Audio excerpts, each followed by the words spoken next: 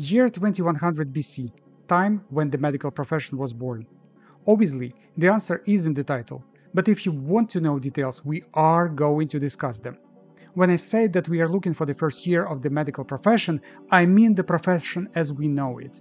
It's obvious that from the very beginnings people tried to cure themselves and their loved ones, but when did the healing become a separate, distinctive profession? And how did it manage to survive in those early days? I mean, if you risk your health and life every time you see a patient, will you really stay in the profession? It's Ed Kenelosh, Laboraverum Series. Hi. Medical care itself should be very old, right? But what does old mean in reality? When are the beginnings? What's your guess? Well, as early as in mid-19th century, people knew that medical care was at least 40,000 years old. That's related to the very first found Neanderthal. He was found in the Neanderthal Valley near Düsseldorf, Germany in 1856. Scientists quickly realized that they have found a new, previously unknown biological species of humans. The remains of that very first found Neanderthal showed that during his life he broke his ulna, suffered from meningitis, and had many other ailments. And yet, he survived and somehow lived to 40 years old. How? The only explanation is that others took care of him. You remember, we are talking about the time 40,000 years ago. Another Neanderthal, who we call Shanidar I, lived probably 5,000 years before the first found Neanderthal and died at the age of 10 years older than him. The word Shanidar indicates that his remains were found in the cave of Shanidar in northern Iraq. The number 1 means only that it so happened that he was described in the notes of archaeologists first. A cripple from his early childhood, Shanidar I had a shattered left orbit and was blind in his left eye as a result. He also had an atrophied right arm with something that happened long before his death, possibly amputation or the onset of severe osteomyelitis. His group took care of him for decades, even though he wasn't the most important person among them. All indications are that he was trying to be useful by simply chewing hides for them and watching the fire. Once again, Shanidar I lived some 45,000 years ago. Another Neanderthal from the same cave is probably the first known victim of a murder, most likely the result of a fight between two groups. We call this man Shanidar III. You remember that the name Shanidar means only the place where the remains were found, and the number III is just a random order in the notes of scientists. Shanidar III also lived 45,000 years ago, but most likely at a different time than Shanidar I, and the two Neanderthals never met. Shanidar III was pierced through the chest with a spear and died 2 weeks later. He wouldn't have lasted this long if his group hadn't taken care of him. And their care was good, his broken ribs began to heal. Well, for those who think that 45,000 years is not enough, I can offer 60,000 years. It is about the same cave in Iraq, a man who we call Shanidar IV. He was buried in various medicinal flowers. At least these flowers are medicinal for us. So you can take this as evidence and think about 60,000 years, or you can say it's too coincidental and go back to 45,000 years. Anyway, we are talking about a very, very long time ago. Some medical manipulations of prehistoric people are very impressive, like tooth drilling 14,000 years ago, or skull trepanation 10,000 years ago. However, this is a medical activity, not medical profession. This activity could be done by relatives and friends, and in more advanced times by shamans and priests. They were not in name, but really priests, shamans, and village sorcerers, and the healing was only an accidental side effect of the rituals they performed. But when did someone first start healing the sick as a primary activity? Did something not related to any rituals? Did it as a profession? Legends say it was a man named Hippias who lived in time immemorial, whatever that means. At least, that's what it says in the legends that we know. Hippias was the son of Apollo. In his early years he rendered some kindness to a snake, and that snake licked his ears clean and taught him the secret knowledge of the medicinal art. Well, this is in addition to the healing lessons received from his father Apollo and designated mentor Centaur Chiron. Hippias cured Ascles, ruler of Epidaurus, who suffered an incurable ailment in his eye, and people started to call Hippias a new name, Asclepius. So if you heal Ascles, people will call you Asclepius and forget your real name. Quite logical. Asclepius was so good at bringing people back to life from the brink of death and beyond that it caused an excessive abundance of human beings.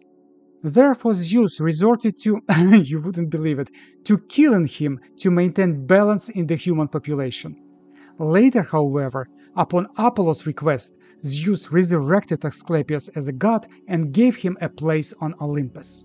Asclepius was a father to 5 daughters: healthiness, recovering, healing, health, and remedy.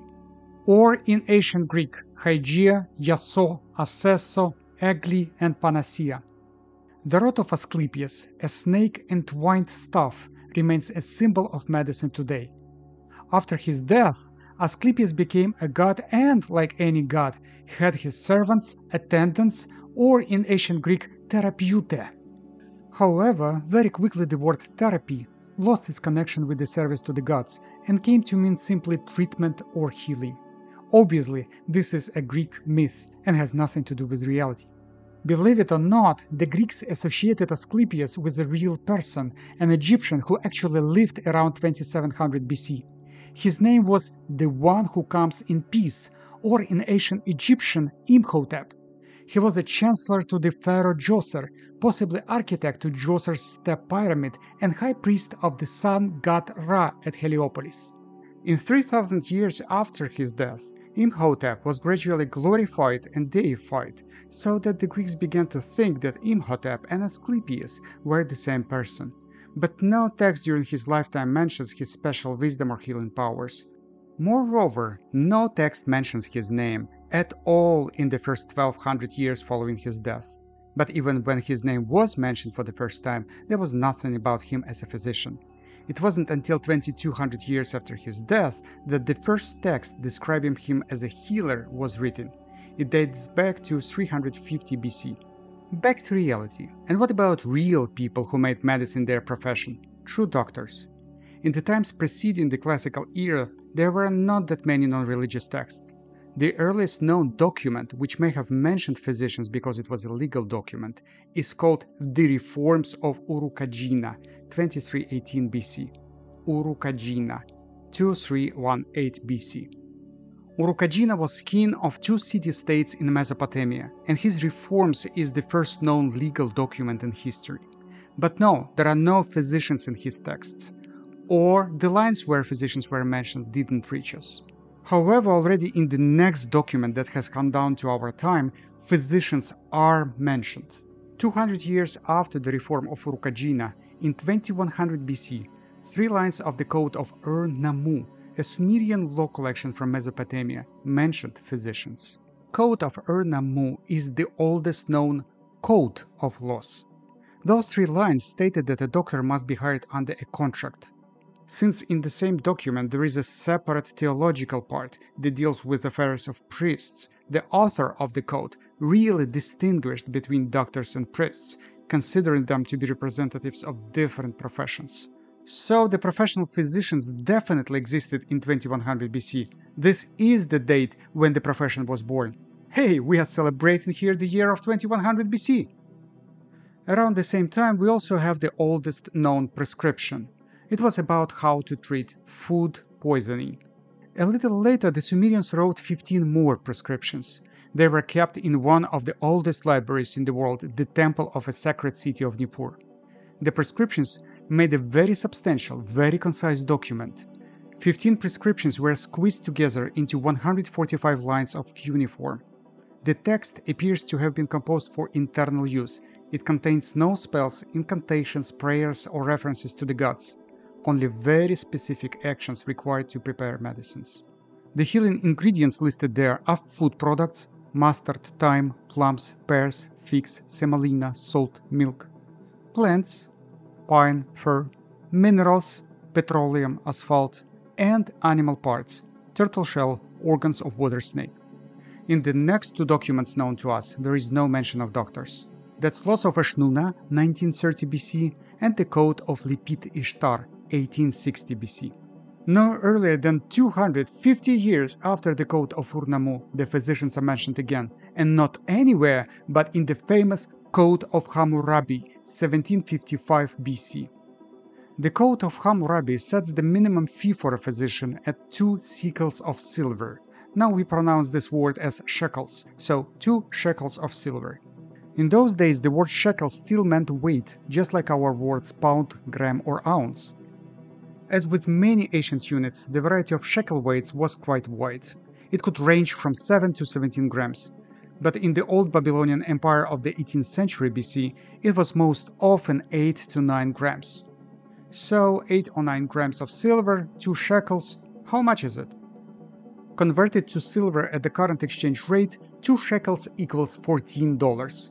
However, over the past 4,000 years, silver has greatly depreciated. On the other hand, 2 shekels of silver could buy 600 liters of barley, or 365 kilograms. At current prices, that's $110. 2 shekels is the cost of almost 2.5 months of unskilled labor of a free Babylonian. In the conditions of today's Ukraine, for example, it's $435. But even this calculation is inaccurate. In those poor times, grain was valued much higher than today. This amount of barley was eaten, for example, by a free male Babylonian in a year and 1 month, and it was expected that this amount would last twice as long for a woman. And do not deceive yourself, the Babylonians ate mainly barley. This means that for the minimum payment to the doctor, a family of 2 people, husband and wife, together would have enough food for 9 months. I would say that's a lot. But this was the minimum fee. For a successful operation, including the treatment of walleye, the doctor was to receive 10 shekels.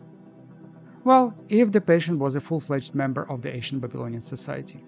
If the operation was performed on a foreigner who is not a member of the community, then 5 shekels. If a slave, 2 shekels. For the treatment of a fracture or painful tumor, the fee was 5 shekels, 3 for a foreigner, 2 for a slave. It's also interesting that the doctor was not paid for the treatment as such, only for the success of the treatment. Any payment to the doctor was to some extent a success fee. Apparently, only surgery was recognized as a medical practice in those days. The laws did not consider it necessary to regulate the treatment that didn't involve surgery. So, no fees for treating headaches, stomach ulcers, or angina. Sorry. In those days, the word doctor meant surgeon, and vice versa. However, for the death or blindness of the patient as a result of the operation, the surgeon was punished by cutting off his fingers. Given what times we are discussing, it meant not only disability, but also a high probability of infectious complications and death.